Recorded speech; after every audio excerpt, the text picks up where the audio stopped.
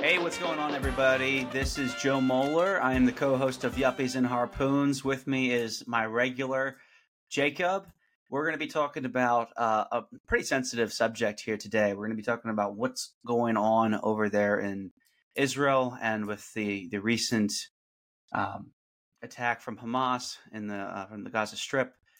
And we're going to go over quite a few details. We're going to probably look at the geopolitics of the events that probably led up to the attack. We're going to go into some of the situations that basically the situation that Gaza finds itself in, and lots more.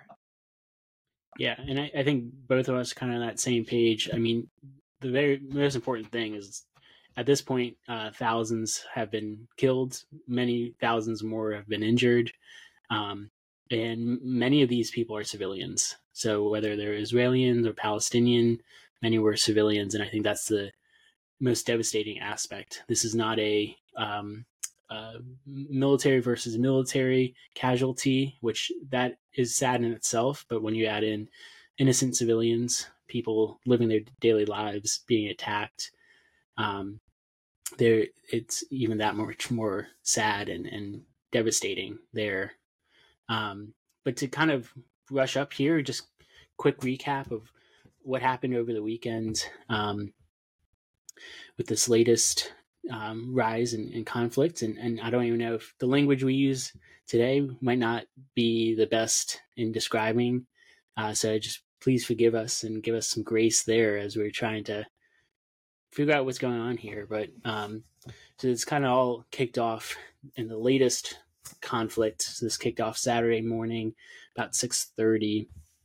Hamas, which is the party in power in the Gaza Strip, they invaded Israel. They breached several points within the fence, the barrier between Gaza and Israel, and they drove through the fence, along with taking over some checkpoints, overwhelming the Israeli forces.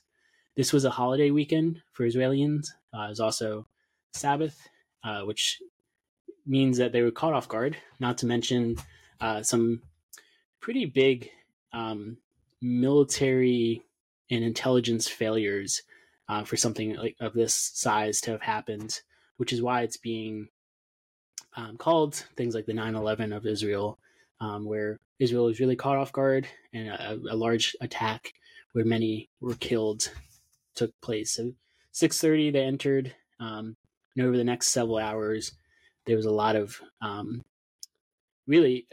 Hamas coming in and killing individuals, taking individuals as prisoners, bringing them back to Gaza Strip, and all while sending rockets over as well.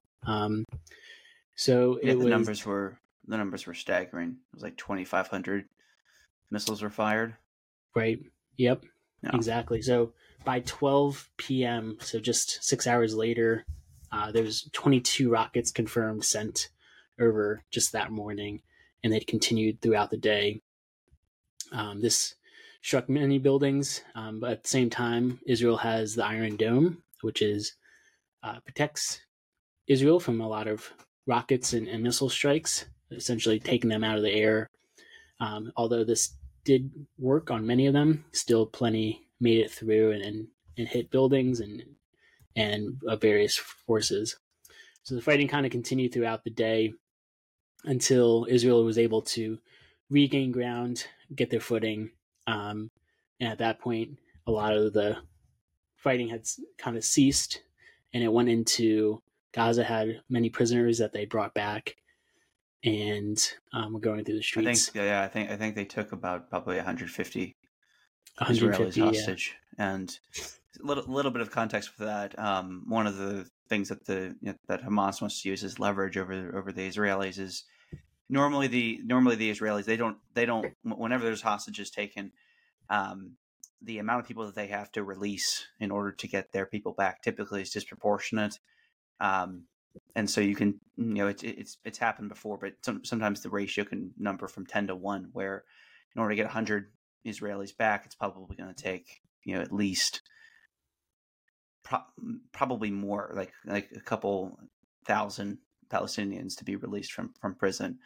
And there's a whole lot of the issues here are so complicated. I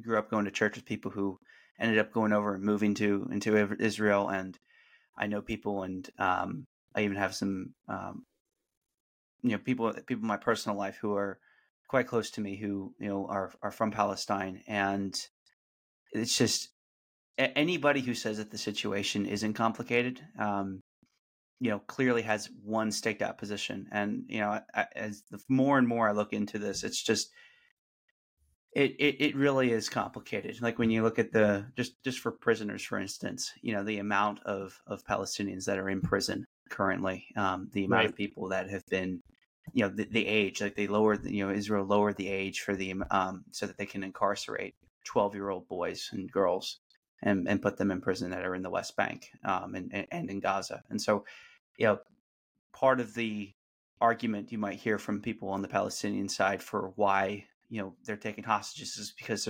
there are literally hundreds and hundreds and thousands of people that are in prison that have no links to terrorism. And but again, there's so much to unpack here, and we can go down an endless amount of rabbit holes. One of the things I definitely wanted to get into was some of the geopolitics here. One of the Prime Minister of Israel, Benjamin Netanyahu, has prided himself as being somebody who his whole life's mission is securing the state of Israel, and this happening underneath his leadership is going to, how he responds, it is going to define his legacy. There is no question about this. And Benjamin Netanyahu is a very controversial figure, to say the least. He, there's beliefs he's running just so that he can't be indicted, because when you're in a prime minister, you can't be indicted under Israel law. So there's he's a very controversial figure. He's lost elections prior. He's been prime minister prior, but this is definitely a defining moment in his legacy.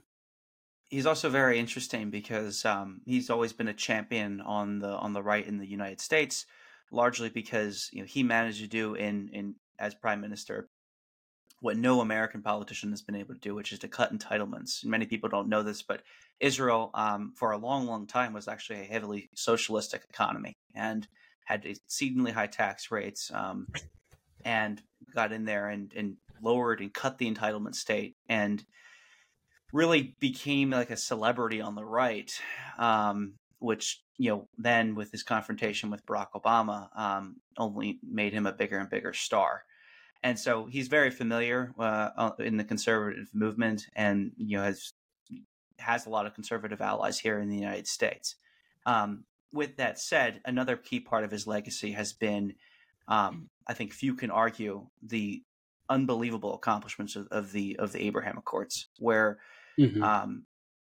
regardless of whether or not you agree with the Abraham Accords, the fact that Netanyahu was able to get them done is just it was unimaginable. The idea that you would have countries like Morocco, like Bahrain, like the UAE signing and entering into trade agreements with Israel back if you were to say that to somebody back in 2005, they would have laughed at you in your face. Right. And so these are massive developments that have occurred over the past 4 or 5 years, and there's been a lot of speculation that the chief country that's been pushing this acceptance of Israel as a state in the Arab world has been Saudi Arabia. Now, Saudi Arabia has not come out and explicitly said that they support the way that Israel has run its country. But they are at the negotiating tables and are looking to. They currently are. Together. Right. I think it'll be good. I think to really dive into that in a little bit later too, of why now Saudi Arabia is looking to negotiate with Israel and what that Well, I what think type yeah. of I pressure was just about we'll see on that. Mm-hmm. Yeah, no, I think that that's a crucial point because Saudi Arabia and Israel were in talks, and they were about, and probably in the next couple of months, it was expected that some sort of a framework of a deal um, for full recognition of the state of Israel and bilateral trade agreements and entry from so citizens of Israel can visit Saudi Arabia and vice versa. Um, that the initial steps for that framework of a deal were on the verge of happening in Saudi Arabia today. There's a generational divide between young Saudis who are really of the crown prince's age and older Saudis who have a deep and sincere loyalty and care and regard for the Palestinian people. They believe that there should at least be a two-state solution, and that there should be no normalization between Saudi Arabia and Israel unless there is a two-state solution where the Palestinians have their own state with their own sovereignty and their own rights. Whereas the younger generation in Saudi Arabia is a little bit more pragmatic, and that has a lot to do with the threat of Iran, and obviously Iran is a Shiite Muslim country, and Saudi Arabia is a Sunni Muslim country, and there's just a lot of division and a lot of suspicion between those two countries. And Iran has a serious interest in not allowing for there to be normalization between Saudi Arabia and Israel, because Israel is a very sophisticated, technologically innovative economy, and those two working together certainly poses a threat to Iran. And I think that there's a lot more that we can go into, but if we want to dip into the history a little bit as well, I think we can attempt that too. But I really wanted to try and just get people to understand that the timing of this attack is not coincidental. There are obviously events that were happening within the West Bank and within Gaza that Right. were certainly extremely provocative. There were 5 women outside a mosque who were led around bare naked, extremely conservative Muslims, just totally humiliated in front of, in Hamas, and people in Gaza were crying for this sort of stuff to stop. But this was a plan that was long in the making, because the talks between the Saudis and Israelis have been going on. The back channels have been going on for a long time now. And so this was something that has been in the works for quite some time, to respond and to try to prohibit a union, or not a union, but a normalization between Saudi Arabia and Israel. Right. Yeah. And that's definitely a pretty major turning point too, of Saudi Arabia coming in and saying we're willing to recognize Israel as a state. You have Iran on the other hand, who is behind the scenes really orchestrating as much as they can, including supplying ammo and guns and weapons to different terrorist groups that would undermine Israel, financing different aspects as well. Iran's really trying to be the playmaker in the region, where at the same time you have Israel and countries are coming to Israel and finding peace agreements, only putting more pressure on Iran to step up their works there. Well, and I do need to. I'm sorry. There was one other thing I had to say about that specifically, which is Iran is leveraging Palestinian fear that the rest of the Arab world is abandoning them for security ties with Israel.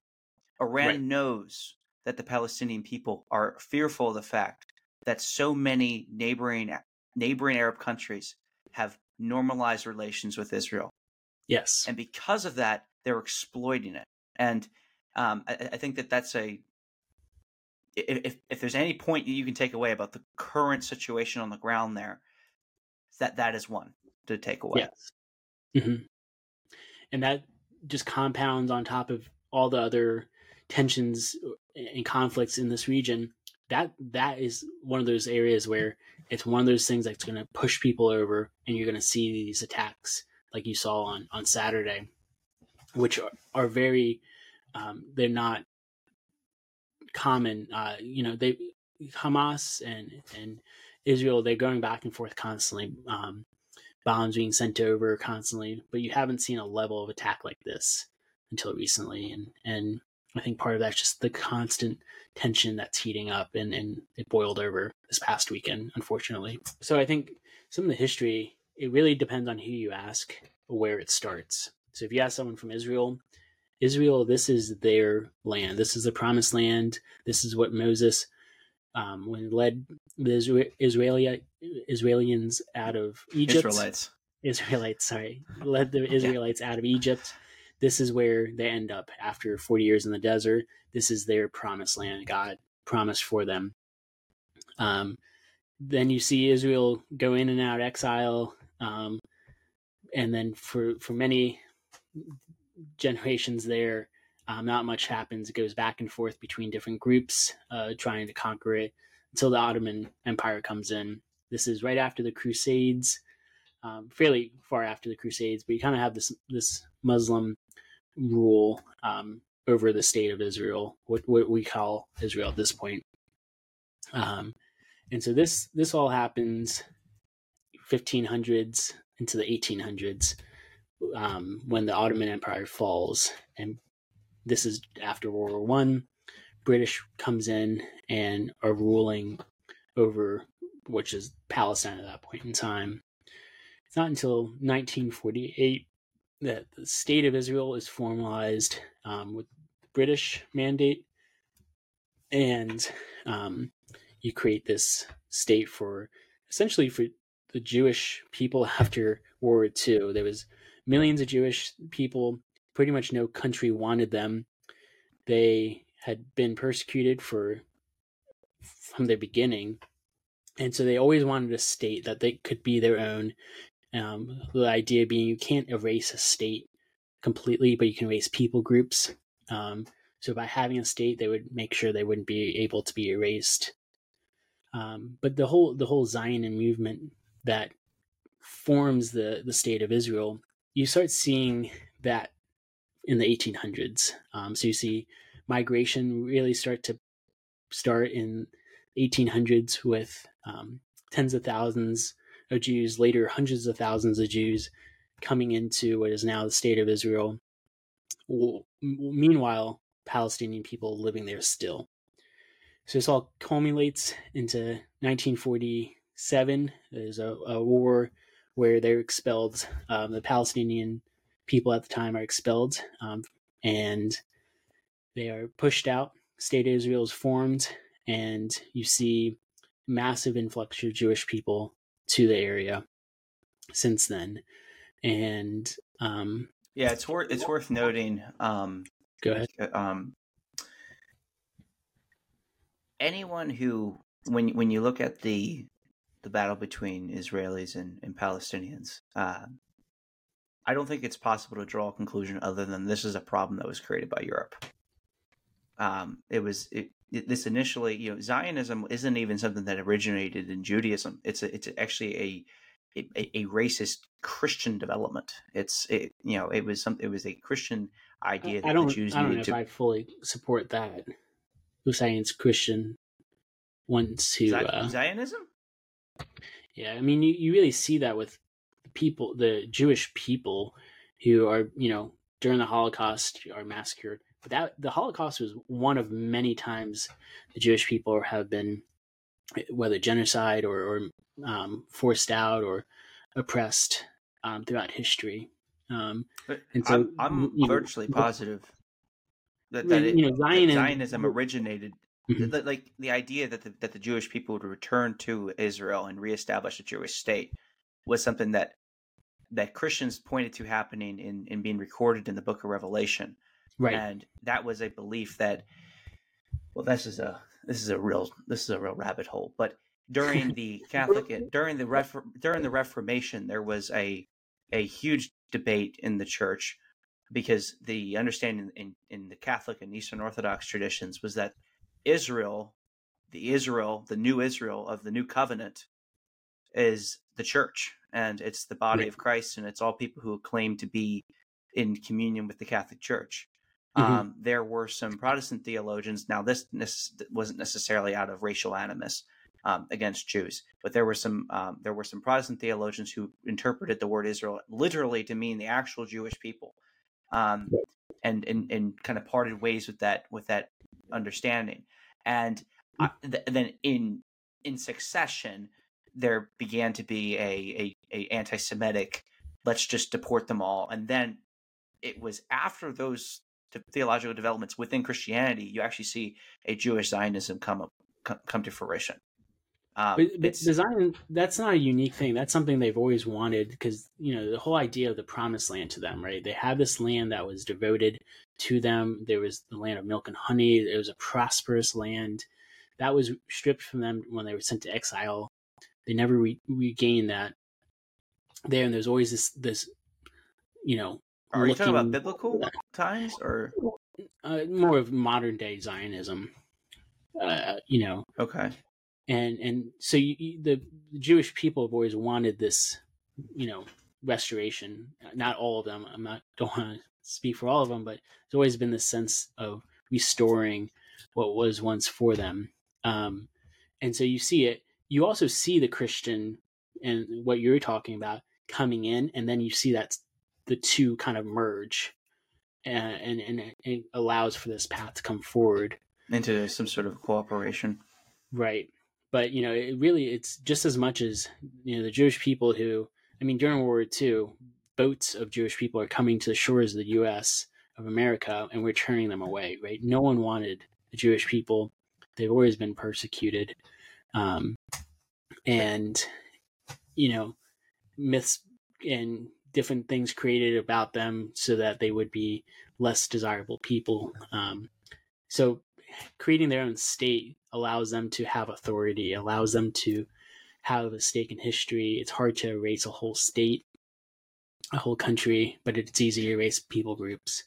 So that's kind of a lot of the motivation from the Jewish standpoint. And again, I'm not Jewish, so maybe there's a lot more I'm missing here, but that's part from just as much Christian as Jewish is where the Zionist movement comes from. As early as in the 1800s, you see Jewish people moving to the Palestinian state and settling there, kind of with this mindset of this could be ours, this could be our state one day, and setting some of those early seeds for then what would become in 1948 the state of Israel, right, as we know it today.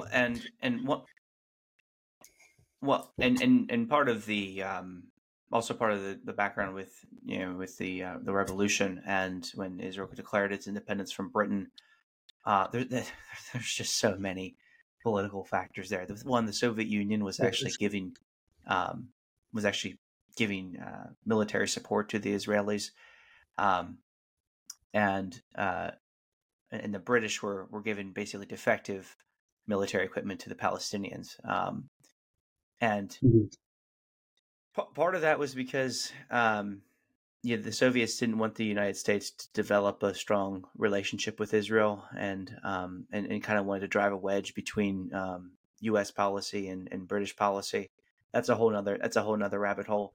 But the big thing when it comes to the revolution is that there's something that the Palestinians talk about, which is known as the Nakba, which is basically the either the extermination or the forced exodus of Palestinians from their homes. So when the Jews declared independence, they basically went through all of the lands that, when you look at Israel and you look at inside, other than the West Bank and Gaza, they went down and they pretty much decimated all the Palestinian villages and created a massive refugee crisis. Where a lot of Palestinians still live either in Gaza or in the West Bank, and the number of people that were either killed or moved. It varies by who you ask. But some people say the initial amount of people that were moved were well over 1 million, and their descendants today, at least in total, I think about 6 to 8 million people. And one of the things that people may not know, but I've come to know, is that a lot of Palestinian families that were expelled, this is just literally 2 generations ago, they still had the keys to the homes Right. where they used to live and where their families used to live. And there's a long desire of return to those homes. And so if you meet someone who's Palestinian, a lot of times what they'll have is they'll have like a grandparent or a great grandparent that grew up in an affluent home, bordering the Mediterranean. They were on the sea or something, and their parents actually grew up in a constant, in some sort of a refugee camp, because of just the massive upheavals of the revolution. Now, that being said, you have to acknowledge what was happening in Europe. It's not like the Jews were given a much better bargain. They were literally being sought after to be exterminated by half of Europe, and it's like, and the other countries weren't taking them in, and so the U.S. wasn't accepting them. The U.K. wasn't accepting them. So where exactly are you going to go?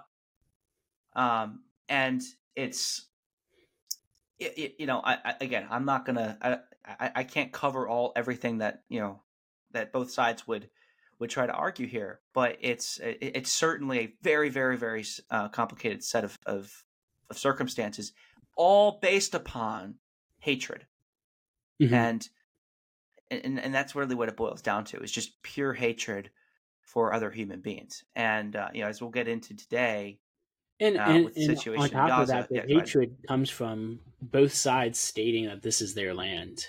So you have this limited amount of land, and you have Palestinians saying, this is our land, we've been here for generations. And on the flip side, you have Israelites saying, this is our land, we've been here for generations as well, because they go back thousands of years, and Palestinians can do the same. And what that leads to is just hatred for each other. And that's why the Palestinians still hold on to the keys, because they believe this is their land and they'll be able to go back home, even though it's been several generations.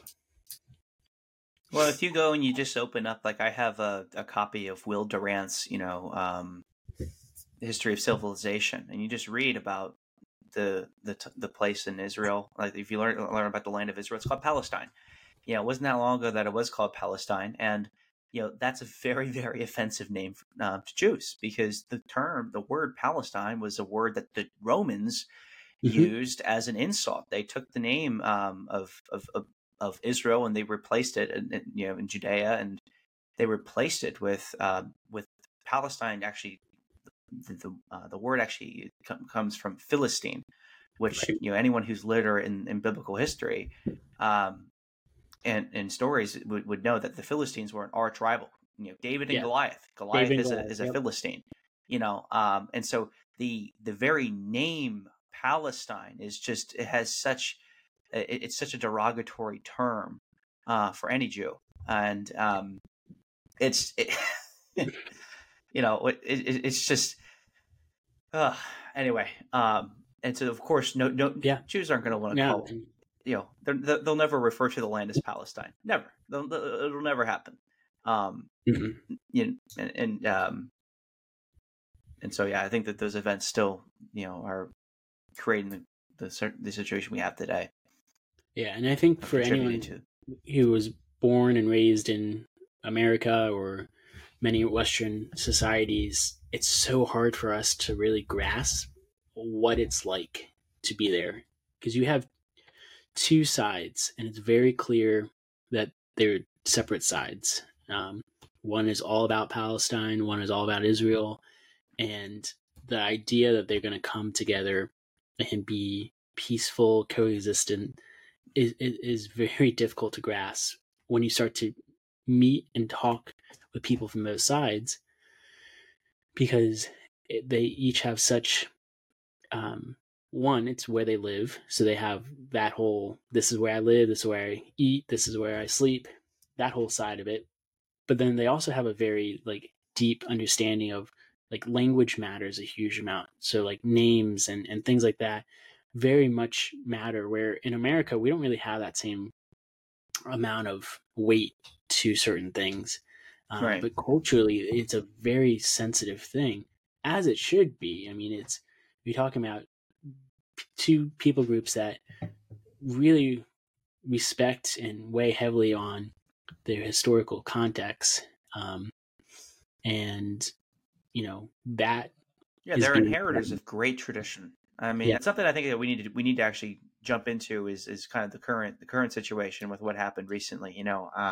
We could go on forever about the history here, right. but what I wanted to try and touch on was we've heard for a long time that what Hamas did was an act of terrorism, and let me say unequivocally, it was an act of terrorism what they did. It absolutely was. When you look at the reports, when you see the beheaded children, the beheaded babies, the women who were stripped of their clothes and bore out naked and driven on the sides of jeeps, The music when you festival where you have people the music festival, trooping in and killing hundreds of people as they're, having fun at this festival. you see videos that were live streamed at that festival. All those people are dead. Right. You see the cars, and you see how there's families, in homes, running out the rooftops of their, opening their windows and running out onto the roof, and they're being shot. And you see the father. I saw a video of a father who was, running away. He was throwing his children out the window, and they were crawling onto the roof. And then Hamas soldiers had come into the home and shot him dead. Terrorism is terrorism. And, that is not to say that every single person who is a sympathizer to the Palestinian cause is a terrorist. It does not mean that. And I feel like there's been this really failure to distinguish the two. If you kill babies, I don't care what you claim to be. I don't care where you came from. If you kill mothers, I don't care where you came from. If you shoot up hospitals, I don't care where you came from. And what you hear from the Palestinian side is that Israel has done the same thing to us. Right. And you want to know something? They're probably right. They're almost certainly right. And but the problem is nobody, whenever there's a conflict, because everyone thinks that the other person is more wrong, no one's willing to say that what happened was wrong. Mm-hmm. And that's where the conversation actually needs to start. Now, you can say that, well, why are we having the conversation now? Why are we having the conversation? Because Israeli children were killed. What about our children? Our children were thrown off buildings. Our children's schools were shut up. Nobody said a thing. Why now? And that's a valid point.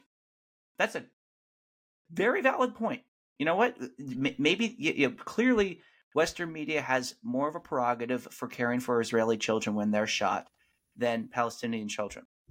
Okay, but what I would like to tell people who are supporters of the Palestinian movement is that if you want your movement to be recognized and to be accepted and for people to give it attention, you cannot try to condone the actions of Hamas first. Correct. You have to condemn Hamas and what it did first, okay? And then talk about how we prevent events like this happening in the future. And then you can go into the things about the situation in Gaza.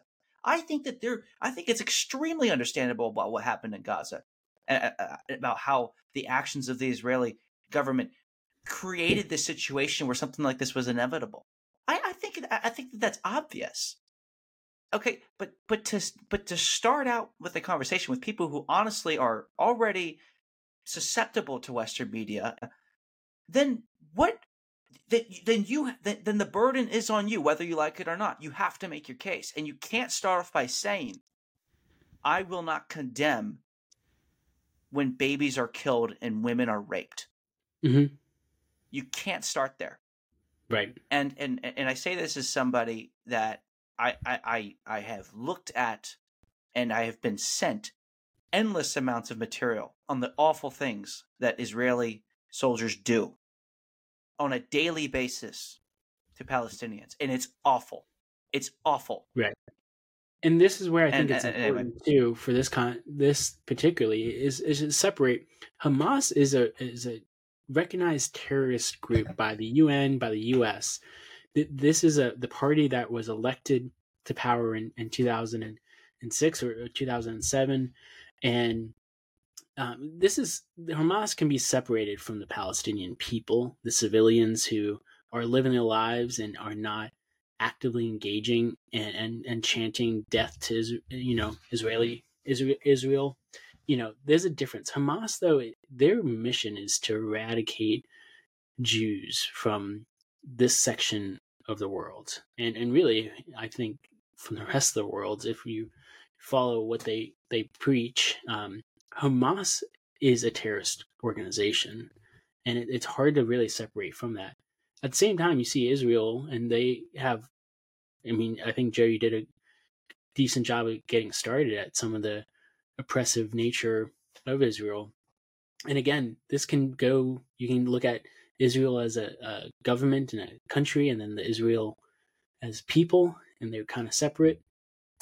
But that's a big thing. And if you don't condone Hamas's actions, then if you don't condemn, condemn. Right. So, what would it take for you to do so at this point, after what happened this past weekend, and any chance of a two-state solution?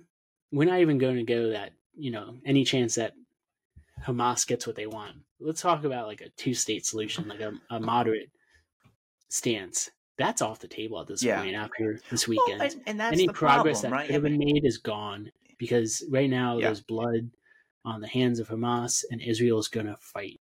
Israel has a strong military. They're one of the most well-equipped countries, because they know that the constant threat of attack is there. They have had war after war after war and constant daily threats. They are well suited for a fight, and the people have risen up. Hundreds of thousands have come as reserves already just in the days after the attacks. This is a country willing to fight, and by essentially provoking them, what did this gain for Hamas besides exactly besides getting a few headlines, but really revealed a lot of colors for and that's where why Hamas is. I want and that's the thing that I want to try to make clear, is that this was something that the Iranian government is using the fear of Palestinians from being abandoned by their Arab neighbors to incentivize and to fund, I believe. I mean, that hasn't been officially confirmed, but to fund this sort of activity. But let's dive into Gaza, because I think Gaza is it's screaming for our attention right now. Well, for those who don't know, that there's basically two Palestinian territories within Israel. There's the West Bank, and then there's the Gaza Strip. All right, the Gaza Strip is separated from the West Bank. It's probably about a 40-minute drive if you were to actually go from the West Bank, the southernmost part of the West Bank, to Gaza.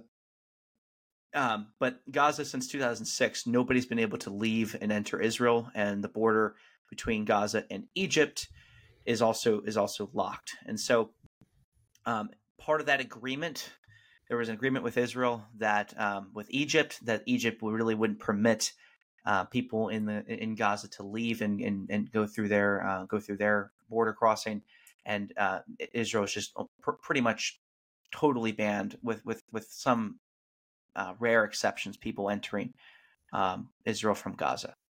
So, because of that, there are actually two governments in the Palestinian territories. In the West Bank, you have what's called the Palestinian Authority, and in Gaza, you have what's called Hamas. In 2006, when there was an agreement reached that basically Israel would pull out of Gaza. Prior to 2006, there are, I think, about 10,000 Israeli settlers that were living in Gaza. There were Israeli soldiers that were located in Gaza, and there was an agreement that ultimately, due to with some concessions and so on, that Israel would pull out its soldiers, along with its settlers, the Israeli settlers, from Gaza, and ultimately let it elect its own government. And the people did elect its own government. They elected the leaders of Hamas, and they have been in control of the Gaza Strip ever since. Now, there's more context that's needed. There's a lot of, I wouldn't call it propaganda, but I would say just bad information So maybe that is not propaganda. I don't know. I think that's but there's just some incorrect facts going around about Gaza, and because people have been saying, well, the Palestinian people, they had their own people, and then they elected Hamas. And listen, I don't think it's ever good to elect people like Hamas. I think that's just a bad electoral decision. But when you look at what's happening in Gaza, Israel still controls the water supply. They give the people living in Gaza about 4 hours of electricity. They have complete control over the amount of electricity that flows into Gaza. That is actually down to 3 hours at this point. It's down to 3 hours a week. A day, yeah. Down to 3 hours. I think it's 3 hours a day that they're allowing. We should probably fact check that, but very minimal. You know what? Okay, yeah, 3 hours a day. Let's just say that 3 hours a day. That's try to operate on 3 hours a day of electricity a day. That's and so they control their water supply, they control their electricity. They have complete control of Gaza's airspace. They control what goods enter in and out of Gaza, so they can cut out all trade that's exported outside of Gaza. Israel has complete control over, and they have an agreement with Egypt to prevent people from leaving Gaza if they don't try to leave Gaza through Israel, which there's a complete ban. So nobody can leave. So if you're born in Gaza, which is about 22 miles by 10 miles, it's about twice the size of the District of Columbia, DC. Yeah, for context, you can't do it. You can't leave. And so about 40% of the people in Gaza are unemployed. About 60% of the people living in Gaza are beneath the poverty line. And over half of the population is below the age of 19. Mm-hmm. I mean, think about that for a second. And there's 2.3 million people in this area. Highly concentrated. One of the most highly concentrated areas in the world, in this small little strip. Right. And so create a situation like that where you prevent people to leave, and again, you have water, you don't have independent access to water and electricity, and you can't really conduct trade on your own. Like it just festers this hazardous this hazardous situation of hopelessness, of meaninglessness, of drugs, all of which are just infested all throughout Gaza. You know, people don't have any meaning in their lives. If you were secluded on a plot of land that was, again, twice the size of the District of Columbia, and you've never been able to leave that for your whole life, you know, that's something I can't even begin to relate to. And you know, and so I think that understanding that, and then that the attack came out of this area, was it wrong? Yes. It's not right to kill children. It's not right to rape women. It's not right to just shoot people for the hell of it. It's wrong. Okay? But what exactly do we expect to happen when you treat human beings like this? That's kind of the and what sort of policies do we want to try to implement in the future to basically to prevent these hostile environments from arising? And I think what you're saying isn't conflicting with what you said earlier, right? Like the fact that what happened is a terrorist act, what happened was horrible and should never be done before. But then on the flip side, you can understand why it built up and why this happens. It's the situation that people in the Gaza Strip are living in.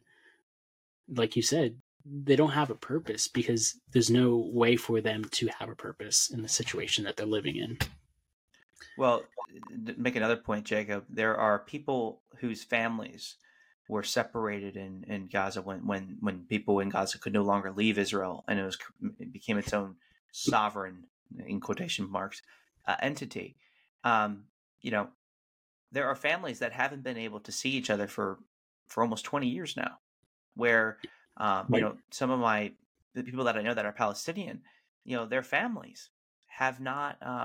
Basically, the only way they stay connected with them is now over FaceTime, which they've only had access to over like in the last 4 or 5 years. Before that, they had hardly any communication with them at all, and they live about 40 minutes apart. Mm-hmm. To 60 minutes, and they haven't seen them in 15, almost 20 years. And so we are talking about a set of circumstances I don't think people fully appreciate. Now with that said, there is another distinction between the territories, which is that the Palestinian Authority is in control of the West Bank, and Hamas is in control of Gaza. The Palestinian Authority has acknowledged that the state of Israel has a right to exist. Hamas does not.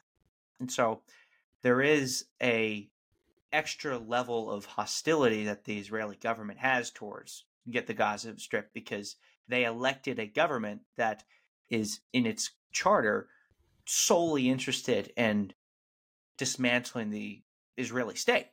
All foreign aid, whether it comes from the EU, the UN, or the United States, when you hear that there's aid that's going to Palestinians in Gaza, the recipients of that aid are Hamas. Right. And who so have now become some of the wealthiest individuals. The leader of Hamas have become one of the wealthiest individuals in the world. Yep. Yes, exactly. And so, while there's a very compelling case, and again, I have a lot of sympathy for Palestinians that are suffering in Gaza, and there has to be an acknowledgement that part of the reason certainly is part of the reason that there hasn't been any development, why there is so much hopelessness in Gaza, has a lot to do with the actions that Israel has taken and the restrictions they place on Gaza. Some things that cannot be ignored, though, are the fact that Hamas does not use the foreign aid that the United States, that the UN, that the EU provides it for ways that actually help build up the Gaza Strip. They do it to enrich themselves and to fund their and to buy weapons and basically to build up and prepare for military actions like we saw a couple days ago. And this is where the Israel argument comes into play, where the part of the agreement was Gaza would be this land for them to self-govern, self-rule. There would be a movement towards a two-state solution, which would be kind of the solution to avoid this conflict. Israel's then turning around saying billions of dollars of aid has been provided to the Gaza Strip, and what has been done with it? All the utilities essentially are still relying on Israel, the water, electricity. None of this has been investments into the Gaza infrastructure, the Gaza people. It's just been going to build up the military and build up the wealth of the leaders of Hamas, rather than helping the people of Palestine. And so, Israel can sit back and I'm going to say, see, we did our part. We made a consensus, and what did that do? It backfired. Now we have this small little area that is under occupation, and all these conflicts are happening. Why are we even negotiating with Palestinians if this is the outcome? And so it kind of fuels their argument on the Israeli side by Hamas corruption and Hamas undermining the Palestinian people and the people that elected them to serve. So it doesn't help the case whatsoever. Yeah, it's just a tragedy for certain, and I think we're probably approaching the hour here, so we'll need to cut it short probably relatively soon. But I wanted to just make another point that regardless of where you are on a situation on this issue, an awareness to suffering is a virtue. And one of the greatest people I've ever met is my priest here in Concord, and every Sunday he does a a wonderful job of just thinking about or staying attuned to the tragedies that are happening around the world and bringing them up in prayer during Mass.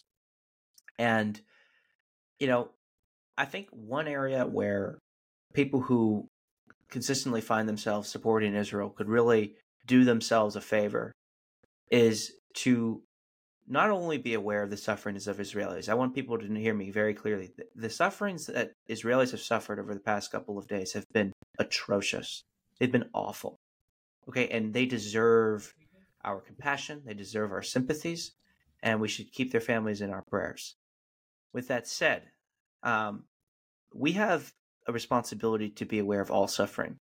We have a responsibility to be cognizant of not just Israeli suffering, but also the suffering that happens at the hands of Israelis when it comes to how they treat people in the West Bank and how they treat people in the Gaza Strip. I think that that's something that we have a responsibility to, as people to do, and I don't see why that would be remotely controversial. I don't think that that's me being pro or anti-Israel. Frankly, I think it's an awareness to suffering, as I said earlier, is a virtue, and I think that honestly, when people evaluate issues, when they are intentional with identifying suffering, no matter what the skin color or nationality the person is, it benefits all humanity, and everyone will feel that they're recognized. Everyone will feel like they're being heard if we all make a point to be open to and be mindful of the suffering of everybody. And so that's really all I have to say. Yeah. I think on that note, another episode of Yuppies and Harpoon. And yeah, I mean, not an easy topic, a lot more for us to unravel as the days and weeks to come regarding Israel and Palestine, and definitely not an issue that's going to go away anytime soon. But thanks for joining us, and like and subscribe.